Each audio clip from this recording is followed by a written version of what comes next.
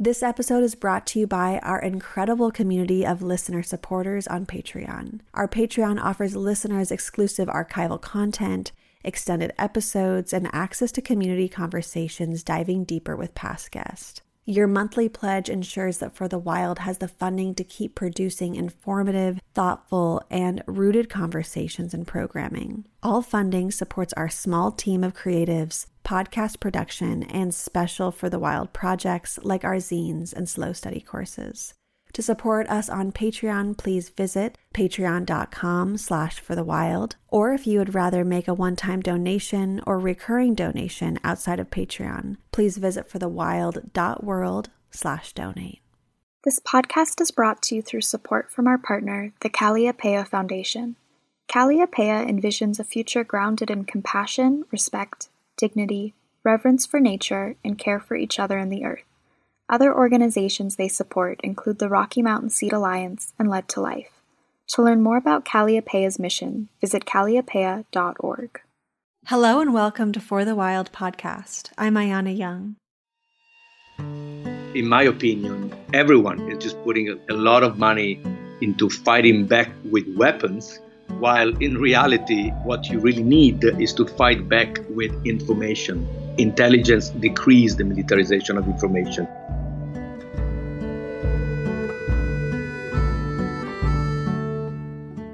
Andrea CROSTA has over 30 years of experience in conservation projects around the world, and in a parallel professional career, he has been working for over 18 years as an international consultant to companies and governmental agencies on high-end security technologies and services, homeland security, anti-piracy, and risk management. He now applies this unique knowledge to conservation and wildlife protection. Andrea is the executive director and co-founder of Elephant Action League, an intelligence-led nonprofit organization dedicated to wildlife crime. He is also among the founding members of the Wildlife Justice Commission, a member of the board of the Africa Conservancy Foundation, and the creator and project manager of Wild Leaks, the first whistleblower initiative dedicated to wildlife crime.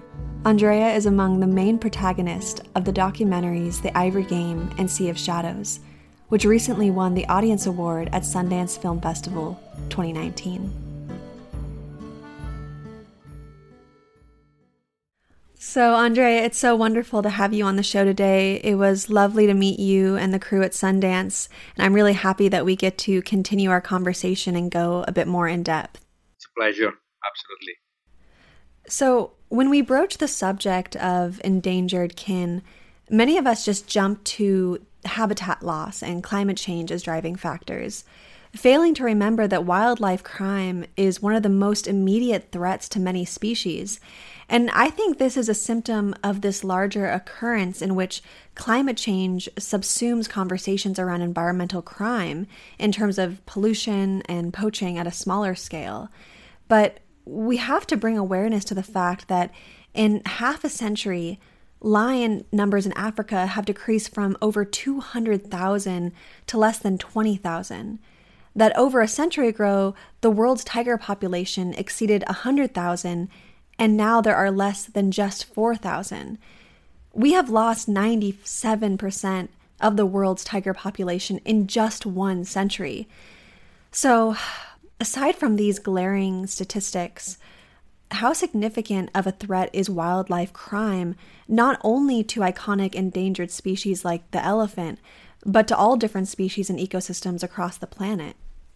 Yeah, I could not agree more. I mean, there are many species, like you mentioned, tiger, lion, but elephants, rhinos, pangolins, have a long list.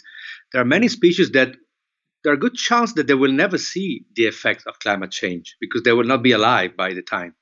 Crime is the number one threat to many, many species, not like the iconic species that you have in mind, like elephants and rhinos and tigers, but it's also about illegal logging and illegal fishing. So it's combined environmental crime is, I think, one of the most important, if not the most important threats that we are facing right now. And the problem is that, and it's a problem that is connected to why we have been failing to face this problem for decades, is that we still see this as an environmental problem because animals are involved, because forests and fishes are involved. But in reality, it's a crime problem with capital C. And until we don't have that switch, we'll never be able to fight back as we should. Mm-hmm. Right. It's because people see it as an environmental problem. Correct. They think it's somehow less than, which is really insane because the environment literally sustains life itself and keeps us surviving. So I really appreciate you pointing that out. Wildlife crime combined with illegal fishing and illegal logging is the fourth largest criminal enterprise on the planet, after drug smuggling, counterfeiting, and human trafficking. The fourth largest criminal enterprise. We're talking about between $100 and $250 billion per year. So it's a serious thing, and pretty serious people are involved. So it's not about the poor people in the bush killing an elephant. Yes, this is a part of the issue. It's actually a very small part, because actually the crime is actually the enablers and the drivers of these crimes are actually very wealthy people, criminal organization, criminal syndicates, and kingpins, and very dangerous people doing all sort of crimes at the same time. With our work, we work now in 3 continents: Africa, Asia, and Latin America. And most of our targets, we investigate wildlife crime, we collect intelligence on wildlife crime. This is what we do. And many of our targets are involved in other crimes, including drug trafficking, including human trafficking, and money laundering and fake documents. And the reason is because it's very, very profitable environmental crime with very low risk, because most countries are still unprepared to face it. Hence the presence of even militias, even terrorist group like Al-Shabaab in Somalia was involved a lot in ivory trafficking, because you make a lot of money and you risk very little. Mm-hmm. Thank you for making that differentiation between, impoverished people, say in the bush, versus these very organized cartels and mafias and things like that. I appreciate that. And I want to talk about that a bit more later on in the interview. So my next thought is, ironically, but perhaps unsurprisingly, we see a spike in the illegal export of certain species around the same time that they achieve recognition as endangered species. For example, in 2010, the European Union banned all exports of European eel, declaring it critically endangered. But following this announcement, there was an immediate spike in eel export from the eastern United States coast. Similarly, the near extinction of the Chinese bahaba was led to the poaching of the totoaba in the Gulf of California. So I'm wondering, how is trafficking actually exacerbated by the banning of critical endangered species, and what does this require in terms of foresight around what species are perhaps not currently endangered because of their location, but may soon become so? It's a good question. The short answer is that many of these species simply become endangered because of poaching and trafficking, because of wildlife crime. And it seems like that unless they are, the numbers are getting really low, nobody really care. And including the media. It's, for example, in the mind of the people, lions in Africa are not really endangered, while they are facing an incredible pressure, from hunting and trophy hunting and trafficking of bones and fangs and meat for the Asian market. So it's my feeling is that if an animal is not really in danger, unfortunately, it doesn't. There's not enough attention around it. So criminals can continue for years destroying the population until sometimes it's too late. The example of the totoaba in the Gulf of California, and I don't know how many of you knows about the vaquita crisis. So the vaquita is the smallest and rarest porpoise. It's a sort of whale. They live only in the Gulf of California, in the Sea of Cortez, and they were there are maybe between 20 and 30 individuals left in the whole Gulf of California. There used to be hundreds. And the reason is the vaquita is a bycatch of the fish that's called totoaba. It's the swim bladder of this fish is very, very expensive and on the black market in China. And the bycatch is this dolphin. And only now everyone is actually waking up and say, "Hey, wow, we just have there are only 20 left," and only now they're finally started to see this problem as a criminal problem, because believe me, until not long ago, it was just a sort of illegal fishing, but with poor fishermen and lack of law enforcement, and it's at the end of the day it was about animals, and so not that serious. And our investigation actually showed that there are real cartels operating in the area now. One single fish is $5,000. We're talking about millions of dollars. So it's former narco traffickers are now working together with Chinese traffickers. And as you can imagine, it's a whole different film. It's a completely different situation. It's very dangerous. People are actually involved. People getting killed just because it's a lot of money. And and vaquita is in the middle of all this, and every year the numbers are going down and down. But this is a typical example of a species that almost below the radar progressively disappear in front of our eyes. It's extinction in real time. I don't know, maybe we are sometimes bombarded with all those, not only, human emergency, but, we know about the elephant, we know about the rhino, we know about the tiger, so many other species or many other crime-related, wildlife crime-related problems. It's certainly a challenge for us. They are pretty much all fixated with the same 2-3 species. Perhaps we can shift to the importance of an intelligence-led approach to wildlife crime. Now, the Elephant Action League, which you co-founded, clarifies that an intelligence-led approach is necessary to foster a proactive, impactful, and really disruptive approach to conservation models. So I'd love if you could begin by sharing how the work of EAL differs from previous conservation models, and how can intelligence-led efforts serve as an opportunity to be more inclusive and less exploitative to communities that have been otherwise targeted under historical conservation models? Yeah, if you allow me, I will link my answer to something we briefly touched before. So about poachers and poor people getting exploited by traffickers. In my opinion, and this is one of the most important reasons we have been failing collectively in the past decades to face this problem in a different way, is that everyone, media, NGOs, donors, the public, they have been obsessed and focused on the very two ends of the supply of those supply chains. We work in terms of illegal supply chain. Doesn't really matter if it's a rhino horn, if it's ivory, if it's pangolin, if it's totoaba fish, doesn't really matter. There is always a supply chain, an illegal supply chain with origin, transit, and destination countries.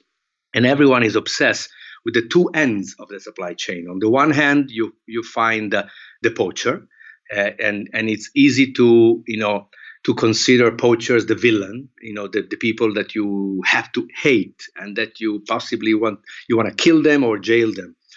Because they are physically those who kill the animal. Or everyone is fixated with on the other end of the supply chain, which is destination countries. Let's try to change the mentality of the buyers with billboards and awareness campaigns. Let's use celebs and things like that.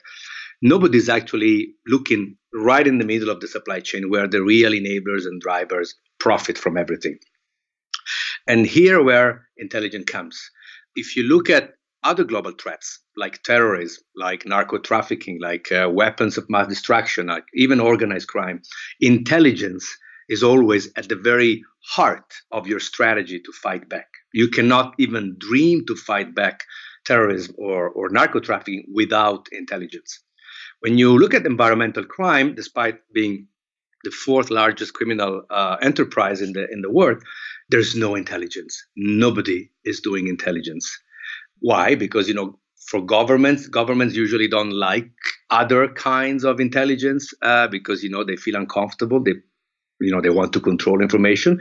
And for the regular NGO, it's too difficult. if you look at other global threats like terrorism, like narco trafficking, like weapons of mass destruction, organized crime, intelligence, you need intelligence to fight back. Intelligence is at the very heart of your strategy to fight back. You cannot dream to fight international narco trafficking or terrorism without intelligence. Because through intelligence, you know who does what and when. You know things, which is at the base to understand what is the best strategy to fight. In environmental crime, you don't find any sort of intelligence work by anyone. We think we are the only ones, basically. And governments, it's not a priority. It's not a big priority, environmental crime, so they don't set up intelligence services dedicated to environmental crime. And also they usually feel uncomfortable with other, intelligence work that they cannot control. For an NGO, it's too difficult, beginning from their mindset, even to understand what intelligence means. So most NGOs are, they do other kind of conservation work in the field. And if they deal with wildlife crime, environmental crime, they do awareness, they do maybe capacity building, training, but nobody does real professional intelligence work. I mean, long-term undercover operations aim at collecting all kind of intelligence, all kind of information, producing intelligence. They work with crime analysts. So intelligence is basically collecting information 24/7, 360 degrees, forever, on anything and anyone. Then if you do a good work, you produce actionable intelligence, and this actionable intelligence can be shared with law enforcement, can be used for an investigation. But, intelligence and investigation is two different things. And that's the main problem, in my opinion. Actually, this is the problem. So right now we are fighting environmental crime globally as Boy Scouts, by trying to kill and jail the poachers who are, as you can imagine, easily replaceable and very often as exploited as the animals by the traffickers, or billboards and using celebs, to tell people, please don't buy ivory, please respect elephants. And believe me, I've been to China many, many times. I met traffickers, I met buyers. They don't care so much about any message that we send from here. So this is why our organization is focused entirely on intelligence collection, the investigation as well. We talk just in terms of crime, and we talk to governments actually just in terms of crimes. We share a lot of confidential information about high-level targets, so people, individuals, organizations trafficking wildlife globally. And we share this information with Chinese authorities, with US authorities, Mexican authorities, Thai authorities, Kenyan authorities, because our job is to do their job, basically, to do what they are not doing. So Elephant Action League is unique in not only in what we do, but also who we are. We are, our core team is made up of, former CIA, former FBI, former law enforcement, former crime analysts.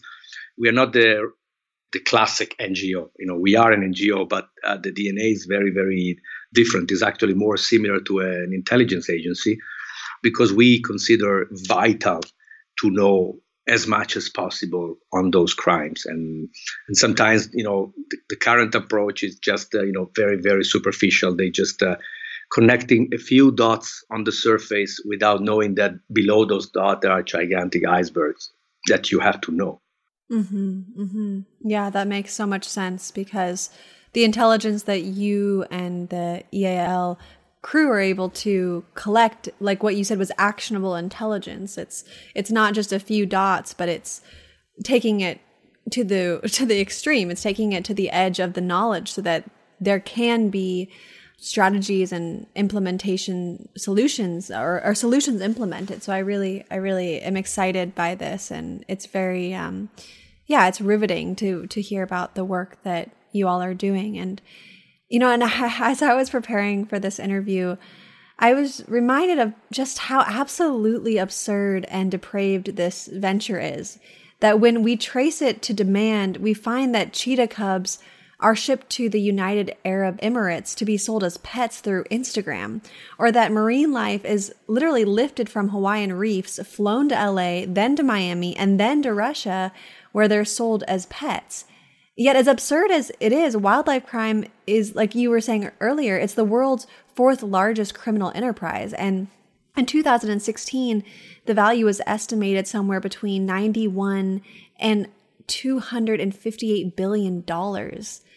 So I would really love to hear more about what sort of revenue is generated not only in wildlife crime, but also through the bribes that are necessary to facilitate this work. Where is the money coming from to continue to finance such lavish and truly absurd imports and exports? Yeah, so it's a chain, isn't it? That's why we always suggest to look at these problems in terms of supply chains, okay? There is the supply chain of ivory, there is a supply chain of rhino, of coral, or tutuaba. And like in any other supply chain, not just illegal supply chain, there are always players, actors that are more important than others who actually drive the whole thing. So the demand for these kind of products doesn't come only from the very, very end consumers, maybe a guy in China buying, I don't know, ivory chopsticks. It's not that simple because a lot of demand is actually fueled by the traffickers. Now, for example, the most important wildlife traffickers in the world are based in Southeast Asia. So Thailand, Vietnam, Laos, Cambodia. So the most important wildlife traffickers are there, and they have been operating from there for ages. So they know exactly what they are doing. They can pretty much smuggle out of Africa, Asia, and even Latin America, whatever you want. They have the right channels. They know exactly who to bribe and when to bribe. And they combine it with other kind of trafficking. Very interesting thing that you see in Southeast Asia with this trafficker, because it's our work actually to get very close to them. We actually engage them. Our undercover teams get very close to them, become friends. We film them undercover because for us, evidence is everything. When you want to help law enforcement, they need evidence. So we film, meetings. We negotiate with them different kind of products, and you see the convergence of all this wildlife. It's incredible. The same person in Bangkok or in Hanoi, the same person, the same trafficker or trader during the same meeting can offer you rhino, ivory, pangolin, fish, live orangutans, and illegal timber during the same meeting. And that's why it's so important to go after these people, because as you can imagine, they are difficult to replace. They have a lot of knowledge. When you capture them, you can actually get more information from them. And, when you take down one of these guys, like taking down 1 million poachers, it's the ripple effect back to the field, Africa or Asia, whatever, is huge.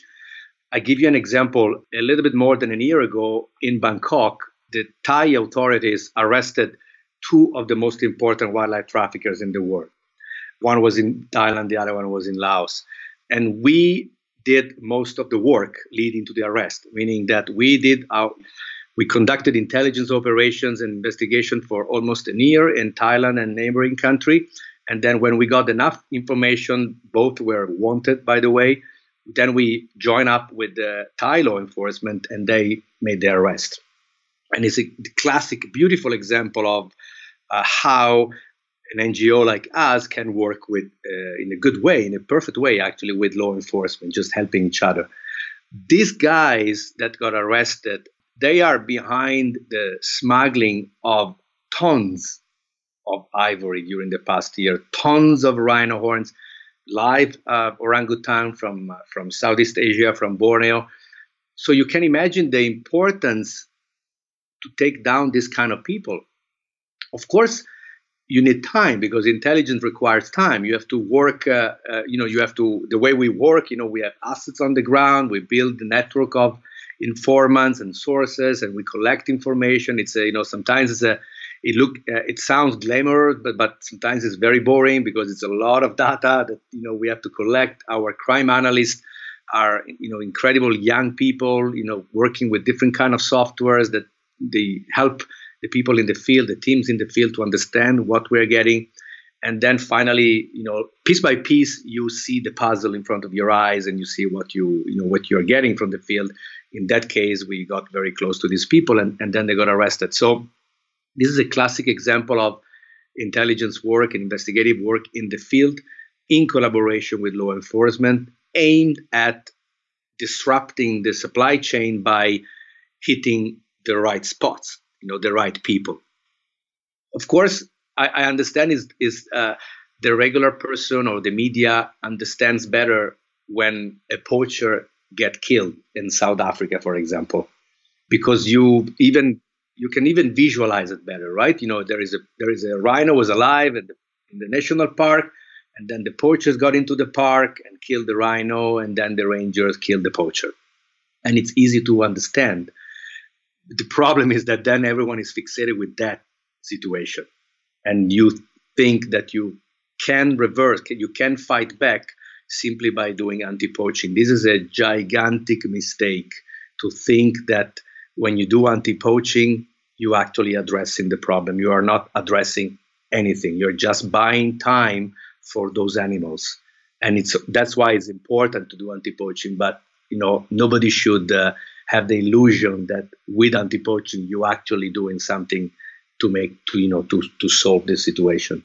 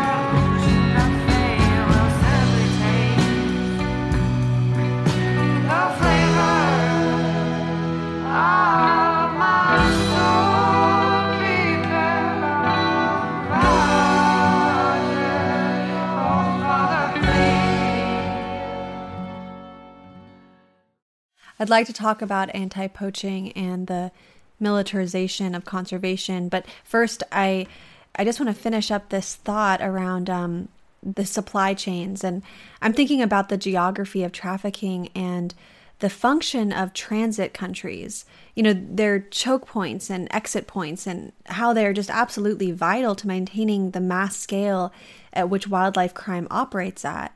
So how do different geopolitical realities affect your operations in transit countries?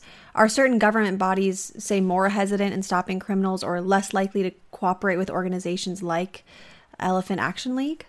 Absolutely. This is a very important point that you mentioned. It affects a lot, not only our work, but in general. I can tell you, for example, I can give you a very easy example in Southeast Asia, where we mentioned before that, some of the most important wildlife traffickers in the world live there.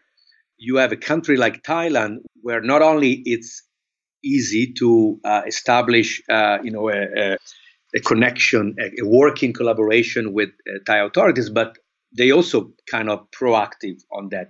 For example, they became probably the best. The Thai custom, I think, is the best in Southeast Asia in terms of profiling people coming from Africa, for example. So they are able to understand before they land in Bangkok if this guy, potentially can carry something illegal. And they do operation. They put people in jail. The opposite, you find it in Vietnam, or even worse, in Laos, where they are now a safe haven for wildlife traffickers, because the local government not only do not do much, but is actually protecting some of them. So because, of course, it's a lot of money, and some of the top officials are involved as well. So it's a big problem. I can tell you the same in Africa. There are countries like Kenya, for example, where you find law enforcement a little bit more active than other countries, and it's easy to to collaborate, or at least to exchange information, to give them information. And the opposite is, I don't know, the Republic of Congo, for example, where it's absolutely, as you can imagine, sort of no man land, zero rule of law, and you can do whatever you want. You just pay, and you can put on the plane whatever you want. It's a big problem. As an organization, of course, we try to operate where we can make a difference. So it means, among other things, it means where there is a receptive law enforcement or government agency that is willing and happy to receive information from us. Doesn't mean necessarily that we have to work together, but at least you law enforcement have to acknowledge that we can provide useful information for you, and then you can use this information as you please. And if you arrest people, you can actually even take the credit for it. We don't care, as long as you do it, of course. Another country where we are working is Mexico, for example, for the Totoaba Vaquita crisis, and we are in constant contact with the Mexican government, a bunch of ministries. We share information with them. So we put a lot of effort in understanding not only the right government agencies in each country, but also the right person, because we want to deliver our intelligence reports to that very person that we know is not corrupt, is honest, and is really trying to do something. So in some other countries, it's impossible. So, but I can tell you, for example, that we have been sharing with the Chinese government for years now. They acknowledge and they thank. They don't tell you absolutely. They will never tell you what they are doing with you with the information, but at least they are willing to accept it, and that's good. It's a beginning. As I always say, China is a big part of the problem right now in terms of environmental crime. At the same time, we need China to solve it. Without China, without having China on board, without learning to work with China, we will lose everything. We can go home, everyone, today. That's why we put a lot of, we try our best to work with them and to share information that they can use. That's really fascinating to learn about the relationship with China, because I know that China is the buyer and the seller of so many of these wildlife organs and parts of these creatures. So I think it's a lesson in how to work with, quote, the enemy, so to speak, or work with the person on the opposite side of the spectrum, but that we can't deny that we are going to have to work with people that we absolutely disagree with, or people that we think are the worst of the worst, in whether it's within logging and pipelines and whatever we're fighting against. So I'd love to hear more about that later, but I do want to talk about this anti-poaching and militarization, and so I'd love to transition into a conversation around the militarization of conservation with you. But before doing so, I'll clarify that you advocate intelligence work as a means to prevent the rising militarization of conservation, which I'm sure you're more than familiar with. The militarization of conservation is also described as eco-militarization, or the greening of the military. And with the rise of eco-militarization, we have also seen the coalescence of conservation groups and private defense corporations, where I imagine these corporations are making significant money by providing emerging technology. So my first question is, how are big conservation organizations complicit in funding militarized conservation operations? And my second question is, what future problems does this method pose if we continue to normalize violence and military intervention as a rational application of conservation and species protection? Two very good questions, and they address very, very important issue for me, which is exactly this: the militarization of conservation, which is a consequence of what we were talking about before. So everyone is fixated on anti-poaching. Everyone wants to see anti-poaching, and they think the only way to fight back is basically anti-poaching. What anti-poaching means? It means boots on the ground, special forces, weapons, and drones. And I don't know. One day, I expect to see missiles, and because they thought and they still think that poaching is the beginning of the problem, while in fact is the very end of the problem. Is almost a consequence of the problem. The problem is trafficking and demand that comes before poaching. But because of this, I would say, decades of policies by especially the big NGOs, but also donors, focus mostly on anti-poaching, what that basically led to the rise of a whole industry around anti-poaching. You find former special forces training local forces. I know them very well. I met some of them. I'm very familiar with the whole thing. I witnessed myself some of those trainings in different countries. And you can see that the scope of work is simply to kill the poachers. And it's at the same time very sad to see because, I remind you that a lot of the poachers are poor people, and they are offered 3, 4, 5 years of salary to kill one elephant. And maybe they have a family of 5, 10 at home waiting for them. So it's very, as I always say, in Africa, in those conditions, it's actually very difficult to remain honest. It takes, a lot of courage, because the temptation is simply too big. As I always say, if I start offering here in Los Angeles 5, 10 times the salary of a person to do something, I will have long lines of people willing to do pretty much everything here in Los Angeles. Can you imagine in the middle of Africa, people that, who doesn't have anything.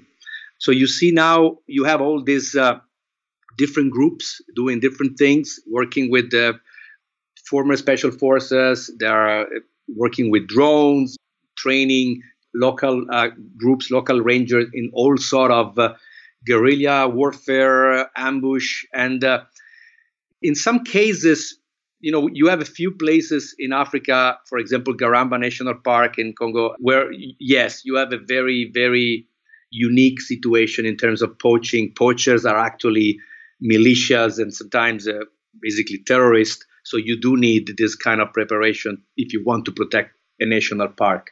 But in many other cases, in my opinion, everyone is just putting a lot of money into fighting back with weapons, while in reality, what you really need is to fight back with information. Intelligence decreases the militarization of information. Imagine to fight a war.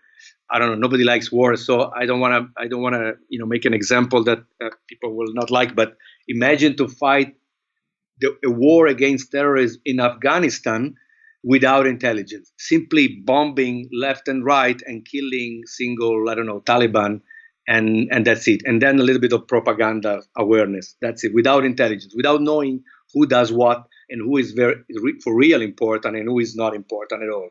Right now, we are fighting environmental crime like this, blind. We are just killing people and try to convince consumers not to buy this product. We know now what is the situation, so it's mind blowing. I really don't understand why the people and the international community doesn't understand that without intelligence, we will lose not only these species very soon, but we will also lose all the millions of dollars that we put to protect these species so far. Yeah, it's really insane. It's just, it doesn't make sense. And I've seen the propaganda that you're talking about where people are saying, oh, look it's the local people, they're armed. The local people are the ones protecting the wildlife against the poachers. And there is this kind of villain and hero story narrative that people get attached to. And, and it's a very deep narrative for us as humans, the enemy and the victorious justice seeking person. And as much as I can understand this narrative, I also see this other narrative coming up right now too. I actually just read an article and it was titled "Millions of Forest-Dwelling People Are About to Be Evicted in the Name of Conservation." And the headline, the Supreme Court of India has directed 16 states to evict all scheduled tribe members and other traditional forest dwellers before July 27th, whose claims were rejected under the Forest Right Act in 2006. And it's interesting because, there's this issue that poachers are coming into these lands and killing wildlife. But then there's also an issue of indigenous peoples and conservationists thinking that they're in the way of the wildlife. So I'm seeing these two pieces, and I know that I'm not sure if you are aware of the removal of indigenous peoples from land, say in Africa or Latin America, is tied in with the poachers, or do you feel like this is just a whole other narrative altogether in the name of protecting the wildlife?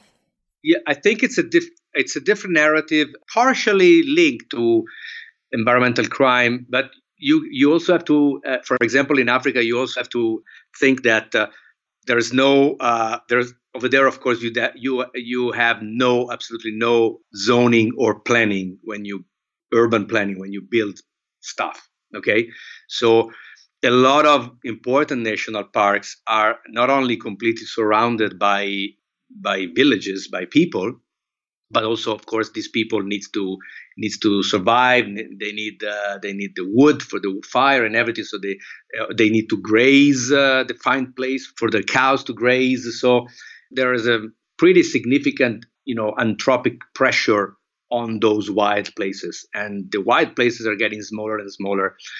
My prediction is that in maybe in a few decades from now in Africa, you will see wild animals just within very large enclosures, and that's it. And national parks here and there, and that's it. It will be, because at the same time there is also no control on the growth of the population. So there's no family planning as well. So you have every year you have millions of new people who need a job, who need to eat, who need to do to live, and less space for the wild creatures, for wilderness.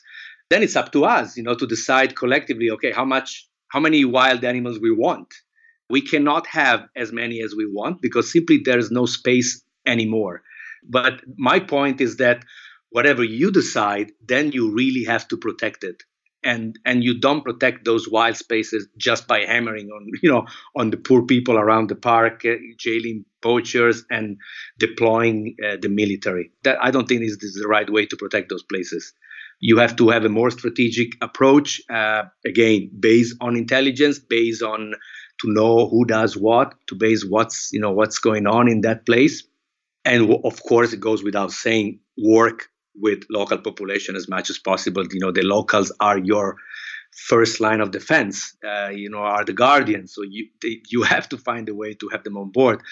You just need a couple of very organized criminal groups to create havoc, to destroy everything under the nose of law enforcement and under the nose of local population. So it's a very, very difficult situation, I have to admit.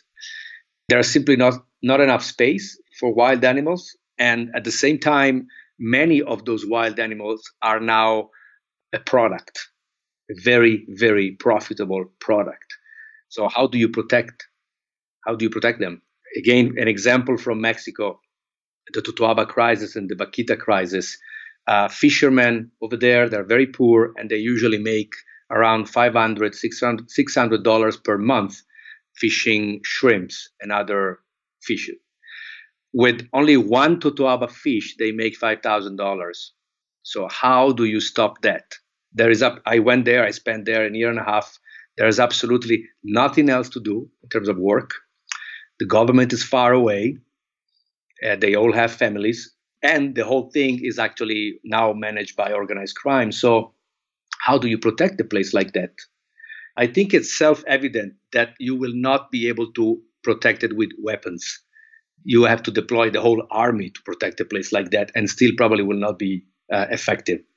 You have to be more strategic and more intelligent to approach those kind of problems. Unfortunately, I don't see this strategy being used almost anywhere in the world, actually.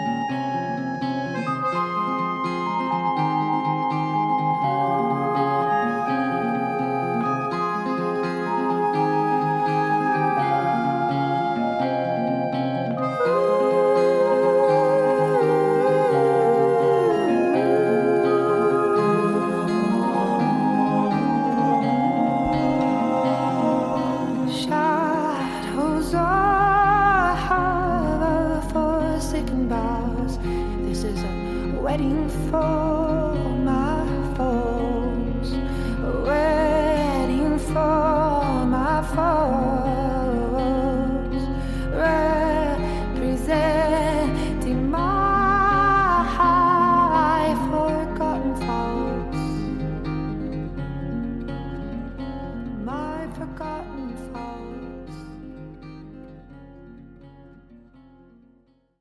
I hear your analysis, and I was thinking back to The Ivory Game, a film that you were in with Richard Lacani as director, and it was really, I remember this scene of villagers in Africa, and they were so frustrated with the elephants because the elephants were coming into their farms and destroying their crop, and they needed to feed their children. And so there was this kind of battle around like, well, is the government or conservation groups going to pay for fences so that the elephants can't get into their home and their farms? And they were saying, we will kill these elephants if they continue to ruin our crops because we need to feed our children. And so I really hear this complex issue of, well, the wildlife needs space to survive.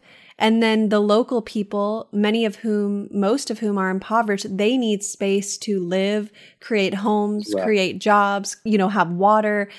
And water is, we know the water crisis all over the globe, and the water is dwindling more and more and more. Of course, the water isn't dwindling for corporate resource extraction projects because the corporations get as much water as they need, but then what's left over is minimal for the rest of the people and the wildlife. So I do see the complexity of this, and I feel such heartache going into the future, knowing that all of us, humans, more than humans, we are going to be struggling to see who gets to survive.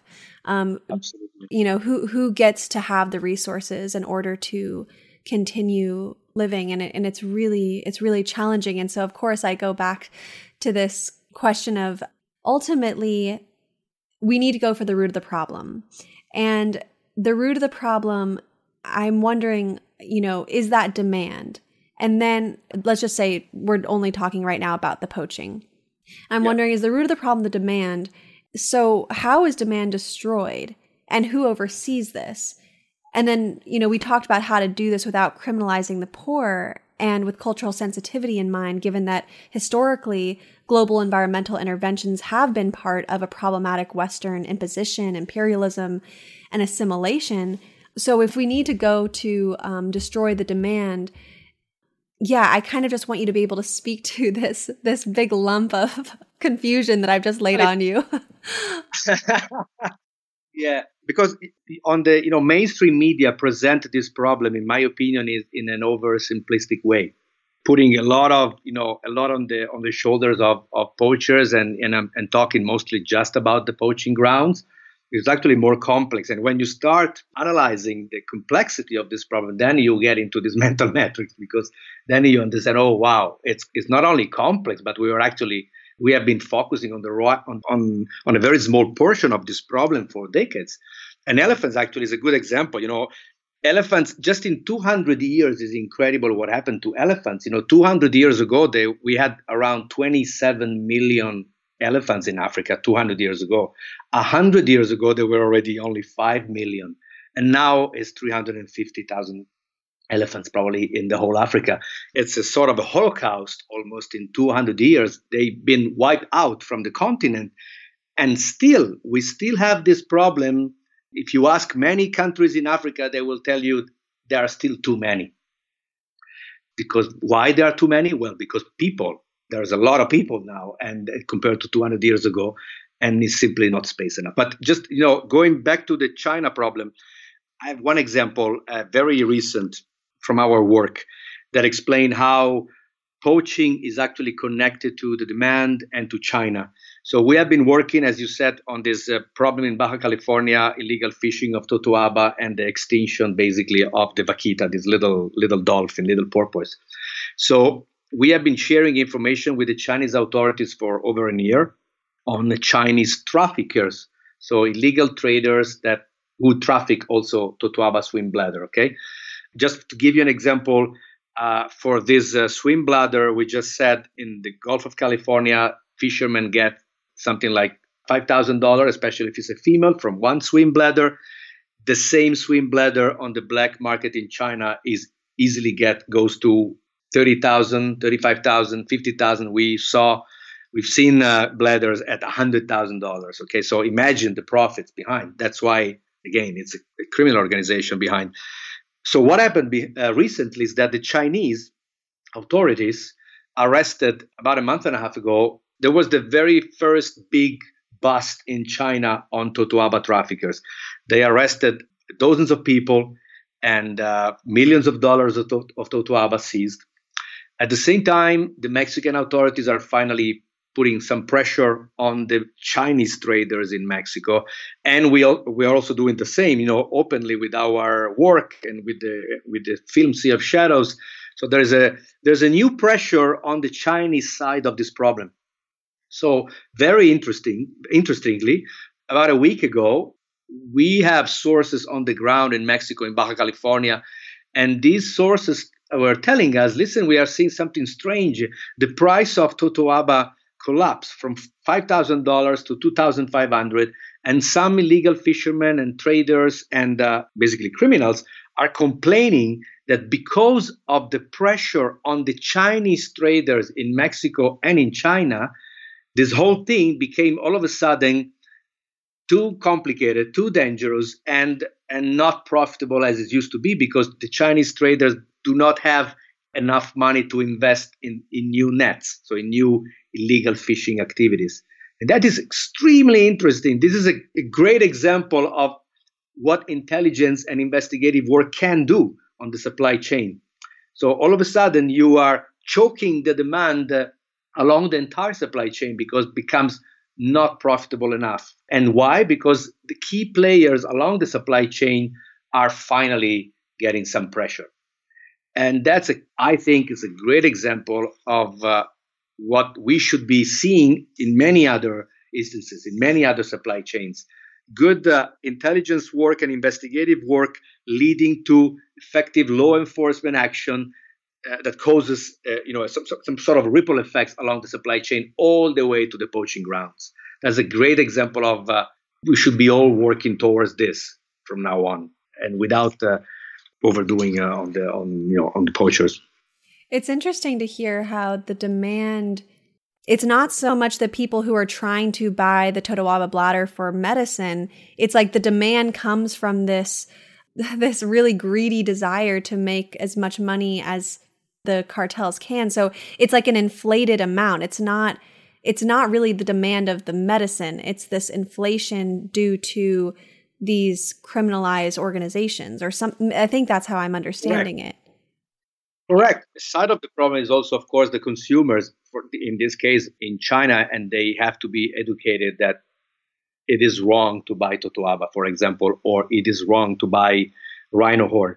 But let's not forget they have been doing this for centuries, and only in the very young Chinese generation we are beginning to see a change. They are different from their fathers and mothers. But it will take time. It will take at least a full generational change before seeing some significant effects in the consumer mind in China. In the meantime, you have to find a way to tackle this problem in different ways. And the only way we found is, okay, it's crime. Let's fight it as a crime, not as an environmental issue only.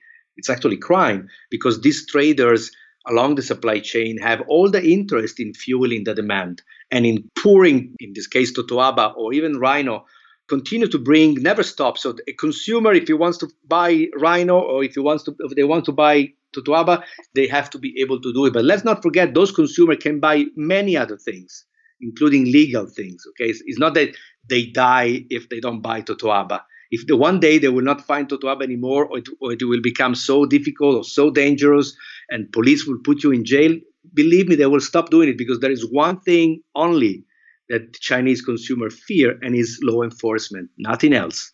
They are afraid of their government and they are afraid of law enforcement. So every time law enforcement really wants to change something, they can do it overnight, basically, in that country.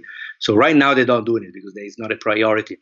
But you have to, you don't have to think of the consumers, of the very final consumer, as the only engine behind the whole thing. It's very wrong. It's equally wrong as seeing the poachers as the engine behind the whole thing.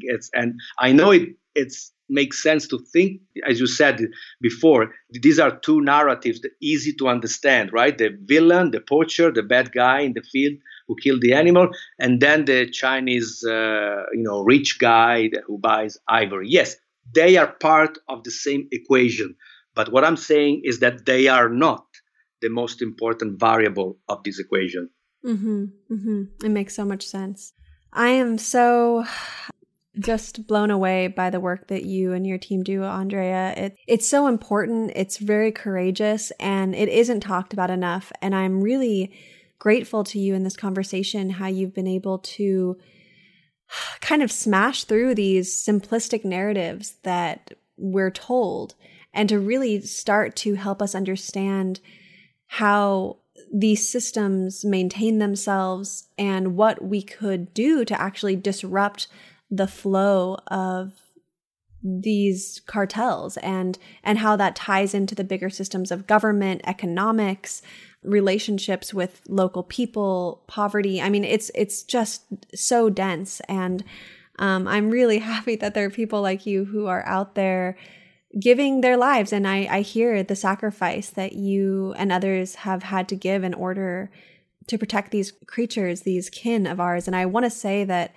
I know in this modern culture, we're kind of taught that we are the most important people, humans or ourselves. We got to make sure we're happy. We got to, why sacrifice? But anything that is really worth it, take sacrifice. Anything that we want to see changed in this very twisted world, it will take sacrifice from each of us to bring these solutions to fruition. And so I'm so grateful that you were willing to do that with your life. And, like I said, I have probably 100 more questions rattling in my head, but for now, I am going to really sit with this information. I have to tell you, it was a great interview. You had really good question that I rarely hear, if not ever. And because the problem is that a lot of media approach this problem in a very simplistic way, and it's not good when you oversimplify something that is really complicated. The risk is to put your attention on the wrong part of the problem. Oh my gosh, absolutely. The risk, the attention and the money. The attention and the funding to go into the wrong place that's never going to actually resolve the issue. And then what's so dangerous is that we think we're doing something, whether if we're donating, we think we're doing it, but that's what's dangerous about that. You said something so important that myself, I repeated so many times during my speeches and conferences, when there's nothing more dangerous in general in life for a person, when you think you are doing something and in reality you're not doing anything. That's super dangerous. Then when the bad guys really laugh at you. Mm-hmm. Mm-hmm. Yeah. Well, and I definitely see that being the same thing with a lot of social media. We keep thinking that we're doing things, but it's really just this ball of distraction. That could be a whole hour conversation in and of itself, just the strategies and the myths and misinformation of how we are going about our tactics. It's really interesting. Yeah.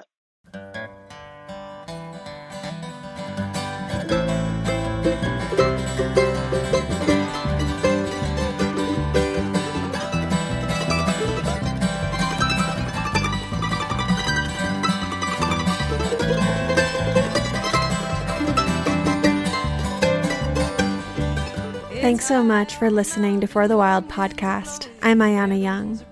The music you heard today was from Ila Bamba. I'd like to thank our incredible team who works so hard day in, day out to bring you this content.